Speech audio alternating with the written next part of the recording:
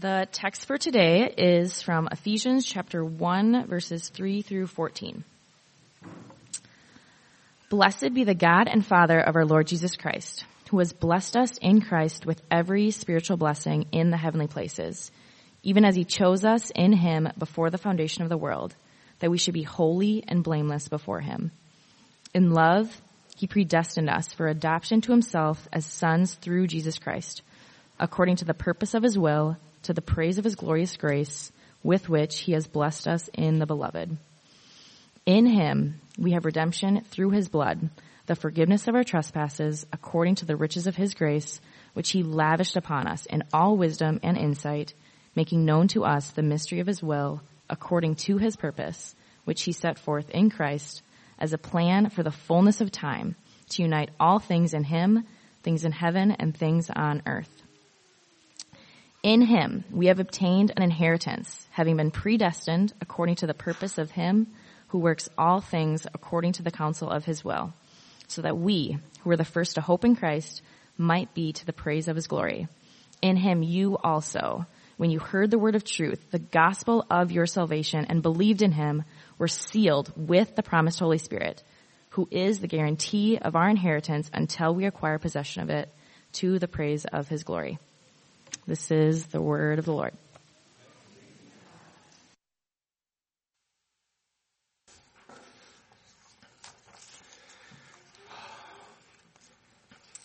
I'm just excited to share this treasure of Christ with you today.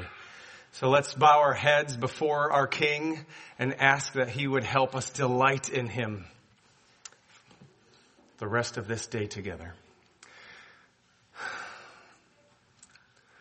What a treasure we have in Jesus. God, we just humble ourselves right now to say we are not worthy to be given such a gift. And we are utterly dependent upon you to keep reminding us of how precious this gift is. How beautiful it is. Open our eyes, God, to see the amazing wonder of your manifold wisdom poured out on us in Christ by your Spirit. Show us this beauty in your word today. And may we leave this place in awe of your kindness, of your glorious grace. Amen. The Koh-i-Noor diamond is a legendary story full of intrigue, suspense, and mystery. The Koh-i-Noor diamond was discovered in the 13th century in a mine in India. And for hundreds of years, it was the largest known diamond in the world. When one ruler finally got his hand on this diamond, over 100 carats, huge, he called it the Mountain of Light. It was so brilliant. It is said that a blessing and a curse come along with the one who holds this diamond, saying that whoever controlled the Koh-i-Noor diamond would have power over the land. Yet, they would also experience all of its misfortunes. Indeed, the beautiful gem did change hands multiple times as ruler snuck up and took over ruler in order to have that powerful, beautiful diamond. One dynasty exchanged for another throughout thousands of miles of India, Pakistan, and Afghanistan.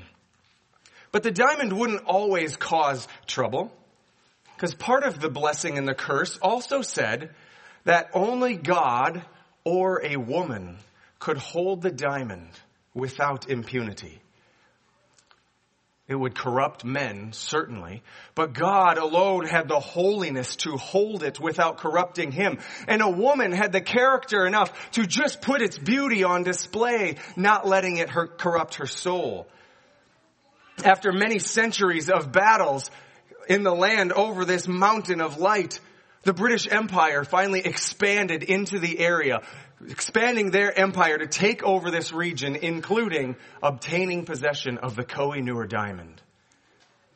The British Empire, however, wasn't immune to its curse either, as about the same time they took control, they started to lose control over many of its colonies. It wasn't until those holding the diamond gifted it to Queen Victoria that the calamity began to cease. Queen Victoria ruled in relative peace, and the empire regained stability.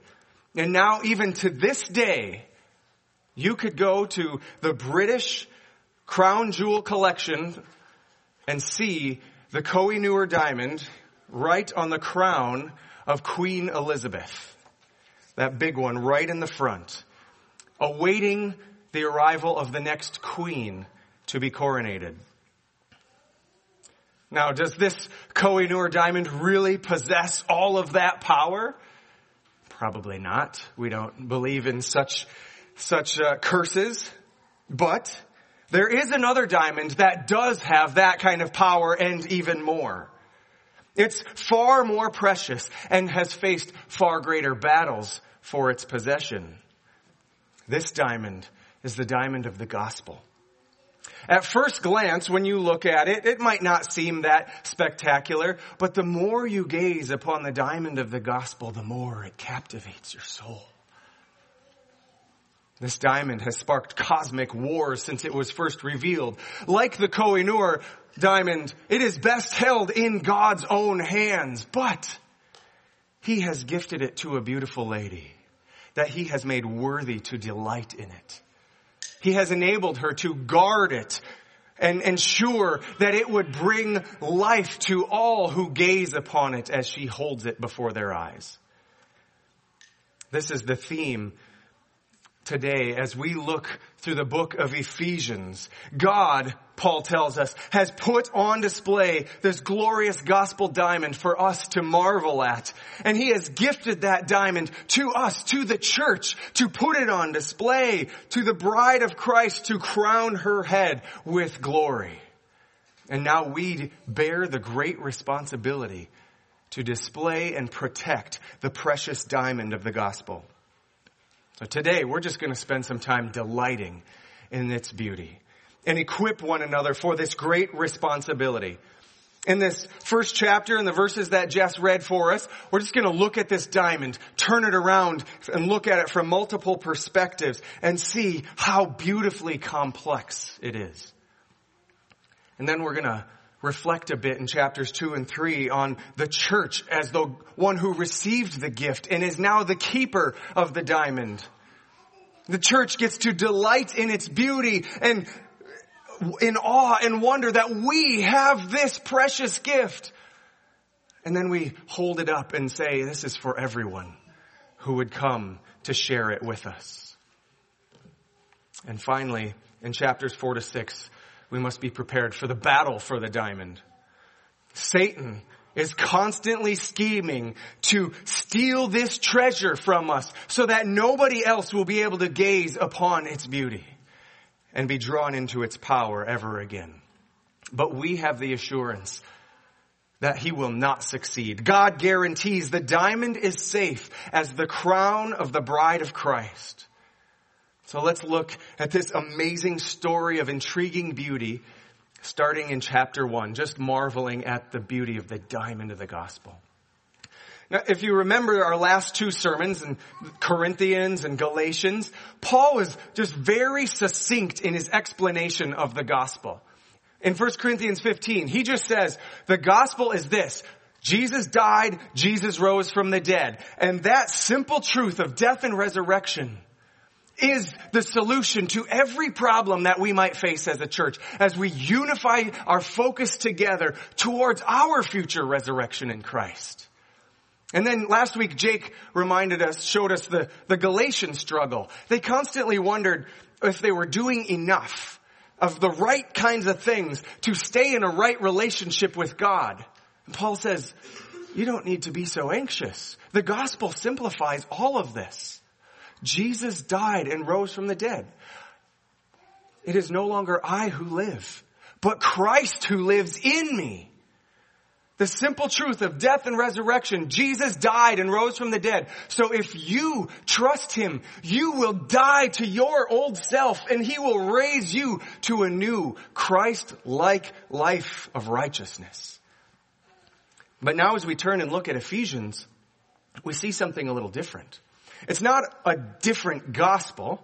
It's the same simple gospel, but Paul just invites us to slow down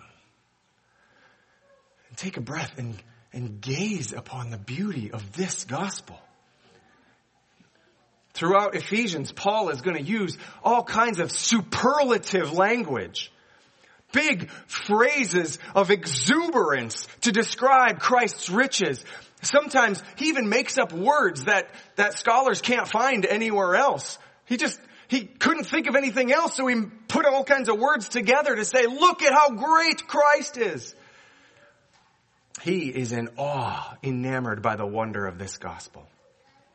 And so he holds it up in chapter 1 before our eyes, this big, massive, perfectly clear, expertly cut diamond, turning it around so Christ's light shines through it in every direction, scattering light into thousands of colors, millions of colors in every corner of the earth, so that we will be dazzled by its beauty. Let's look at this diamond in chapter 1 through these various perspectives. First, when you look at verses 3 through 14, if you just read them all quickly as one unit, which is in Greek one sentence, one long run-on sentence, you may have noticed sort of a Trinitarian comprehensiveness about this gospel Paul presents. There's 3 different sections highlighting, emphasizing the gospel work of Father, Son, and Holy Spirit. In verse 3, the Father chose us before the foundations of the world. Verse 7, the Son redeems us by His blood. He came into history, took on flesh, poured out His blood for us. Verse 13, the Spirit comes and seals us, enables us to hear the gospel and respond to it in belief.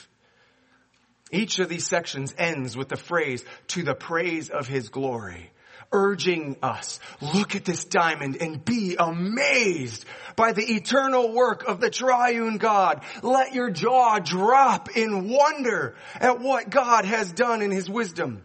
Don't harden your heart when you hear the gospel. Lead your heart to praise His glory. Let's slow down and go deeper into this diamond. Verse 3 tells us that this gospel blesses us with every blessing that belongs to Christ. All the joys and pleasures of heaven that Christ earned, that Christ deserved, are now yours because of what Christ has done.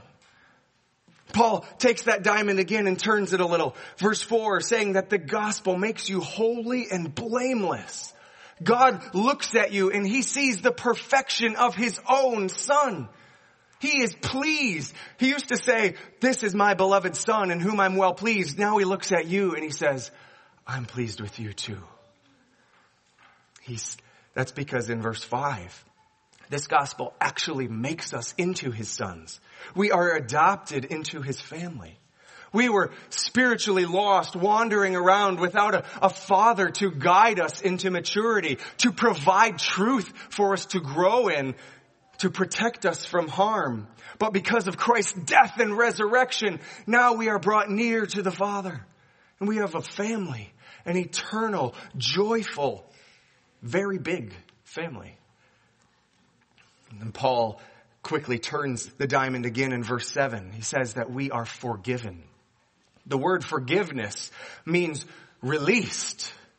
All these things that held you are now gone. You are released from punishment for your sin. You are released from slavery to sin. Now you're able to do not sin, to live righteously. You are released from the guilt and the shame that you bear for sin. But what are we released to? Paul says in verse 9, he takes us right to the heart of the diamond, that this gospel makes known the mystery of His will. We get to know some of the inner workings of God Himself. Incredible. It brings us near to God. John Piper says that God is the gospel, a whole book on it, meaning that The gospel is designed to release you from sin and bring you into a relationship with God himself, right into God's own heart. Not just forgiveness to do what you want, but forgiveness to draw you near.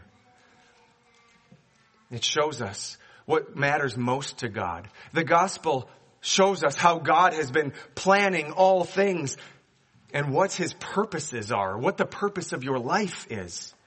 The gospel even makes us a part of God's work in the world, which he says in verse 10 culminates in all things, everything in your life, all of history brought together, united in Christ. So you take this gospel diamond and you look through it at world history. And you see that God is in complete control of every single detail, bringing all of history, all nations, every creature, and every one of your stories into unity in Christ's story. Jesus is the King. Verse 11 tells us he is enthroned over all things, guaranteeing a place, that we have a place in his eternal kingdom. When he makes all things new, he's got a plot of land and a big house set aside for you. Then it will be free of sorrow, free of suffering, without death, without poverty, injustice, oppression, loss.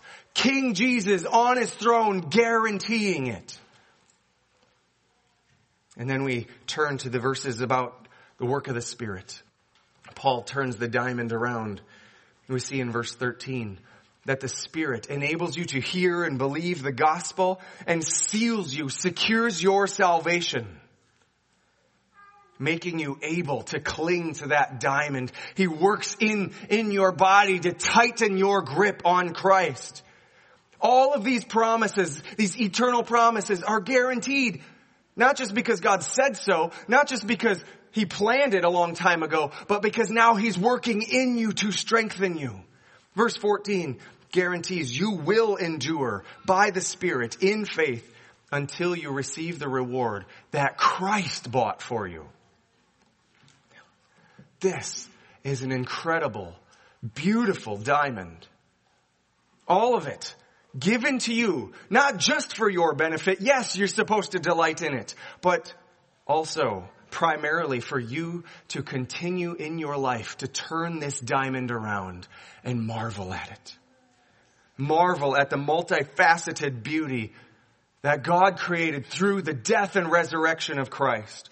God does it, but you get the benefit of it so that you will take it and delight in him and respond in wonder. Maybe even make up your own words to describe how wise, powerful, kind, faithful, merciful God is, to the praise of his glory. This is Paul's brief 2-minute, 1-sentence summary of the beauty of the diamond of the gospel. But then, after that incredible introduction, he moves on to the keepers of the gospel, describing in the following chapters who gets to hold this incredible treasure. In chapter 1, verse 22, he says that when Christ has all things under his feet, that is, he's enthroned on the throne above heaven and earth, he takes this diamond and places it on the head of the church. Jesus died and rose from the dead, receiving all blessings in heaven, and then shares it all with the church. The assembly of God's people becomes the keeper of the diamond, who gathers together to cherish it, to display it, and to protect it. First, we need to realize, Paul says in chapter 2, verse 1, that we didn't receive this precious jewel because of anything we did or how beautiful we are. So when Queen Victoria received the Koh-i-Noor diamond, it was a gift to complement her beauty. Like to say, well, this diamond is as beautiful as you are. Or to be a symbol of the power of her empire. We have no such power. We have no beauty like that. So in chapter 2, verse 1, Paul says that we're given this treasure in spite of ourselves. We were dead in the trespasses and sins in which we once walked, living out the passions of our flesh, carrying out the desires of our body and mind, by nature, children of God's wrath. We don't deserve such riches lavished upon us. Actually, as children of wrath, we deserve to be conquered and plundered, left empty because of our sin. Well, verse 4 says, but God being rich in mercy. What did he do in verse 5? He made us alive together in Christ, so that in verse 7, he might show the immeasurable riches of his grace in kindness toward us in Christ Jesus. Paul can't help but just use all of these powerful, beautiful words. God saved you and then entrusted you with this gospel diamond so other people will look at you and marvel at how kind God has been to you. This is a gift of God, verse 8 says. It's not of your own doing.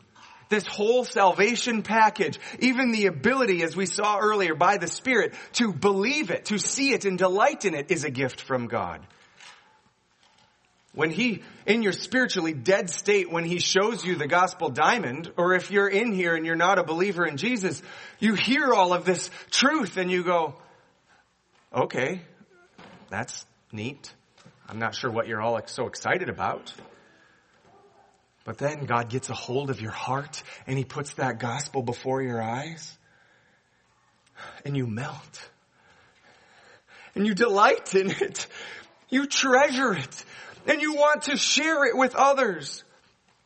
This is what Paul explains in chapter 2. That you are now a keeper of the diamond, put in a relationship, knit together with other believers in a local church to become a home for the diamond. He uses language saying that people are like spiritual living stones and all of us are stacked together into a building, using temple language. But with this theme, think of it more as we are a living museum. That we are stacked together to highlight every part of our architecture, to point to the beautiful diamond, so that the world may come in and see the beauty of Christ.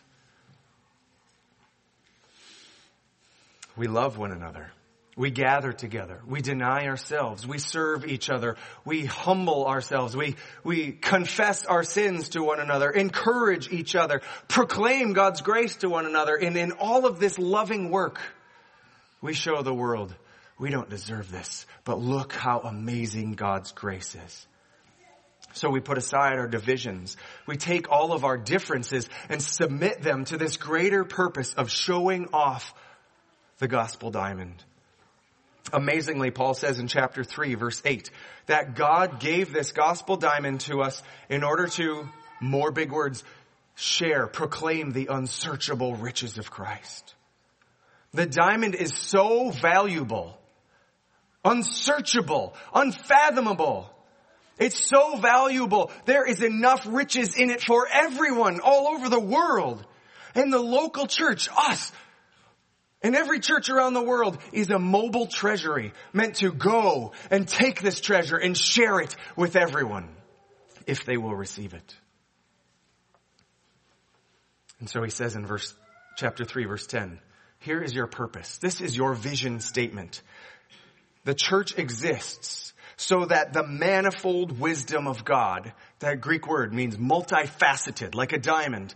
The manifold wisdom of God might now be made known to the rulers and authorities in the heavenly places. All of heaven and earth is watching what happens right here when saints gather together to show off the diamond.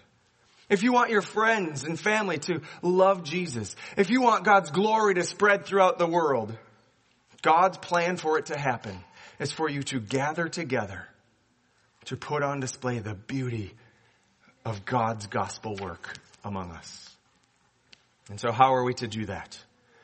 We need to band together to keep this gospel safe, to display it and hold it tight, to protect it from corruption. And that's where Paul is turning his emphasis in chapters 4 to 6, explaining this battle for the diamond.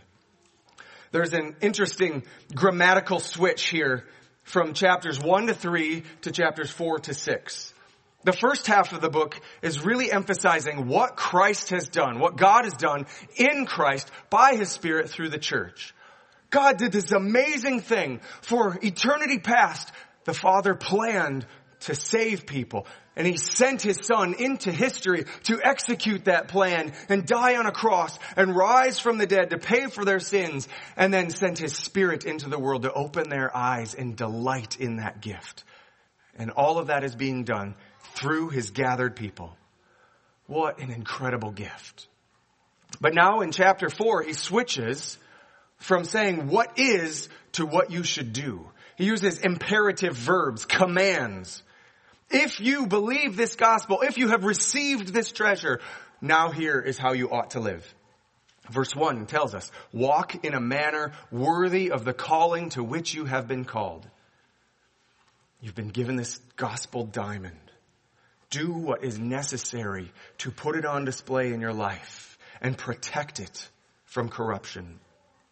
Imagine a woman who has just received a marriage proposal. And her man puts the big, giant 10-carat diamond ring, 10 carats, that would be like that big, on her hand and says, will you marry me? And she goes, that's kind of neat. Suppose I'll marry you. And then just walks away. Whoa. And goes about her business. Like, big deal. That is preposterous. You know what a woman does when she gets her proposal in that giant diamond ring? Jumps up, yes, and embraces the man, the love of her life, and then quickly pushes him away to go tell everybody, look, oh my goodness, you see what I got right here? A symbol of the affection that her man has for her. This is what we are called to.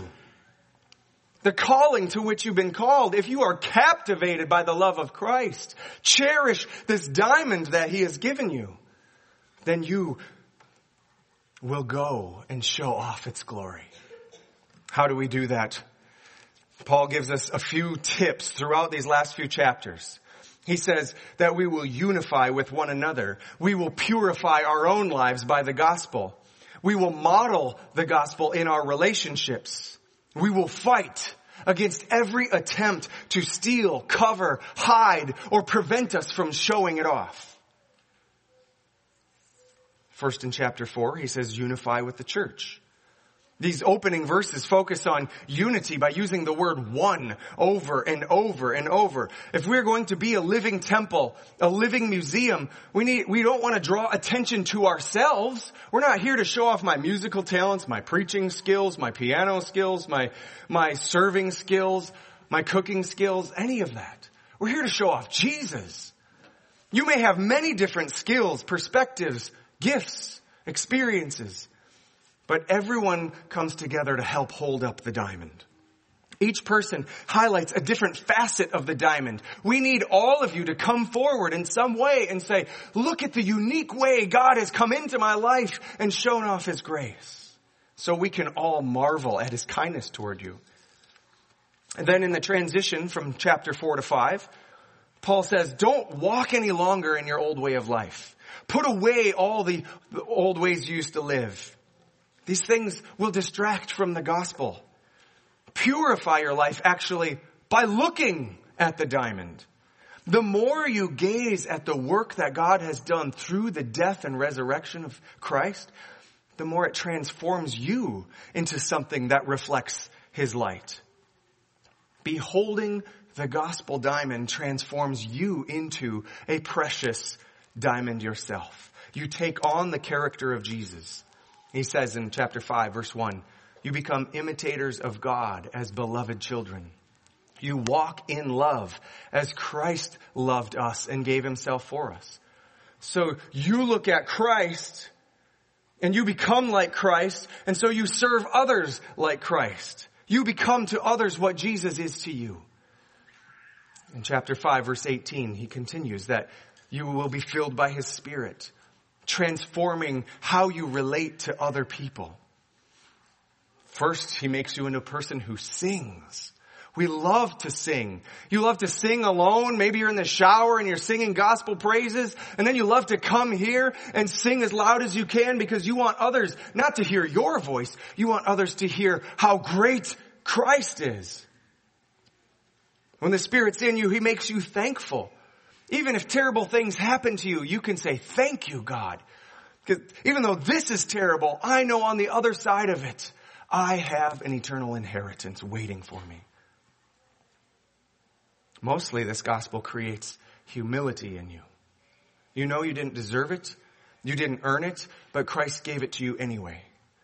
And that Spirit causes you to become a servant of others. So throughout the rest of chapter 5 and into chapter 6, he explains how your relationships model that same kind of humility. Husbands and wives loving each other in a way that shows how Christ has poured out His abundant affection on His people.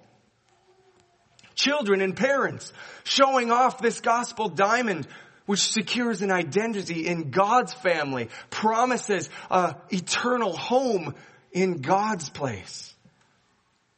Servants and masters, employees and supervisors, we work in such a way that the gospel diamond is our treasure, knowing He has provided everything we need. We're not going to work to care for our family. We're not going to work to show off our own worth. We go to work to show off Christ's worth, trusting He will provide for us. We work for the Lord content in all He has already accomplished for us. In all of these ordinary relationships, these ordinary ways, we set our affections on Christ. And in that, God transforms the world. It is such a powerful diamond. It's so ordinarily simple. It seems almost boring at first glance. But this is what God is doing to transform the entire world, and Satan hates it. So Paul's final exhortation is a warning that this gospel diamond is under constant threat. We must be vigilant to protect it. He's always scheming ways to keep us from delighting in it, to keep us from gathering together to display it. And we must fight back. We must put on the armor of God with these weapons of truth and righteousness, faith and salvation, His word employed through prayer, in order to keep this precious diamond before our eyes, and that we may lead others, draw others in to delight in it as well. Satan's crafty. He's not just going to lead a full frontal attack right on the church and shut us down.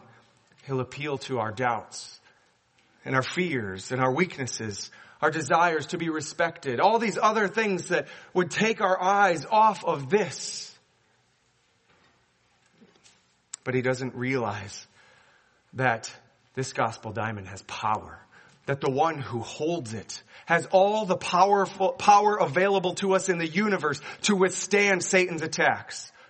Don't be fooled by Satan's schemes to keep you from this task. Displaying and protecting the diamond of the gospel is the most essential work we are called to in this life. Friends, be enamored by the beauty of Christ in His gospel diamond. He is a mountain of light. His gospel will continue to dazzle your eyes even in the darkest days. Cherish this gospel. Display it in your relationships. Defend it in partnership with the church, with your life. If you're here today and you don't see its beauty, and I pray Paul's words in chapter 5, verse 14, along with God's Spirit, would open your eyes to its majesty. He says, awake, O sleeper, rise from the dead, and Christ will shine His light on you. Receive that gift of forgiveness today. Let it transform your life as you draw near to God, and join with us in making this diamond shine in the church. May God open all of our eyes to see the depth of its beauty and put us to work to display and protect the precious diamond of the gospel. Let's pray. God, what a gift You've given us. And I'm thankful for the gift of these brothers and sisters that want to lift high the name of Jesus so that we can all delight in him together. And I pray as we lift high the death and resurrection of Christ and his holiness and his reign over all things, that we would be drawn into him and satisfied by him and sent out into this world ready to fight for him by loving each other, by working diligently, by training up our children and loving our spouses, that Jesus would get all the glory in our simple obedience. Amen.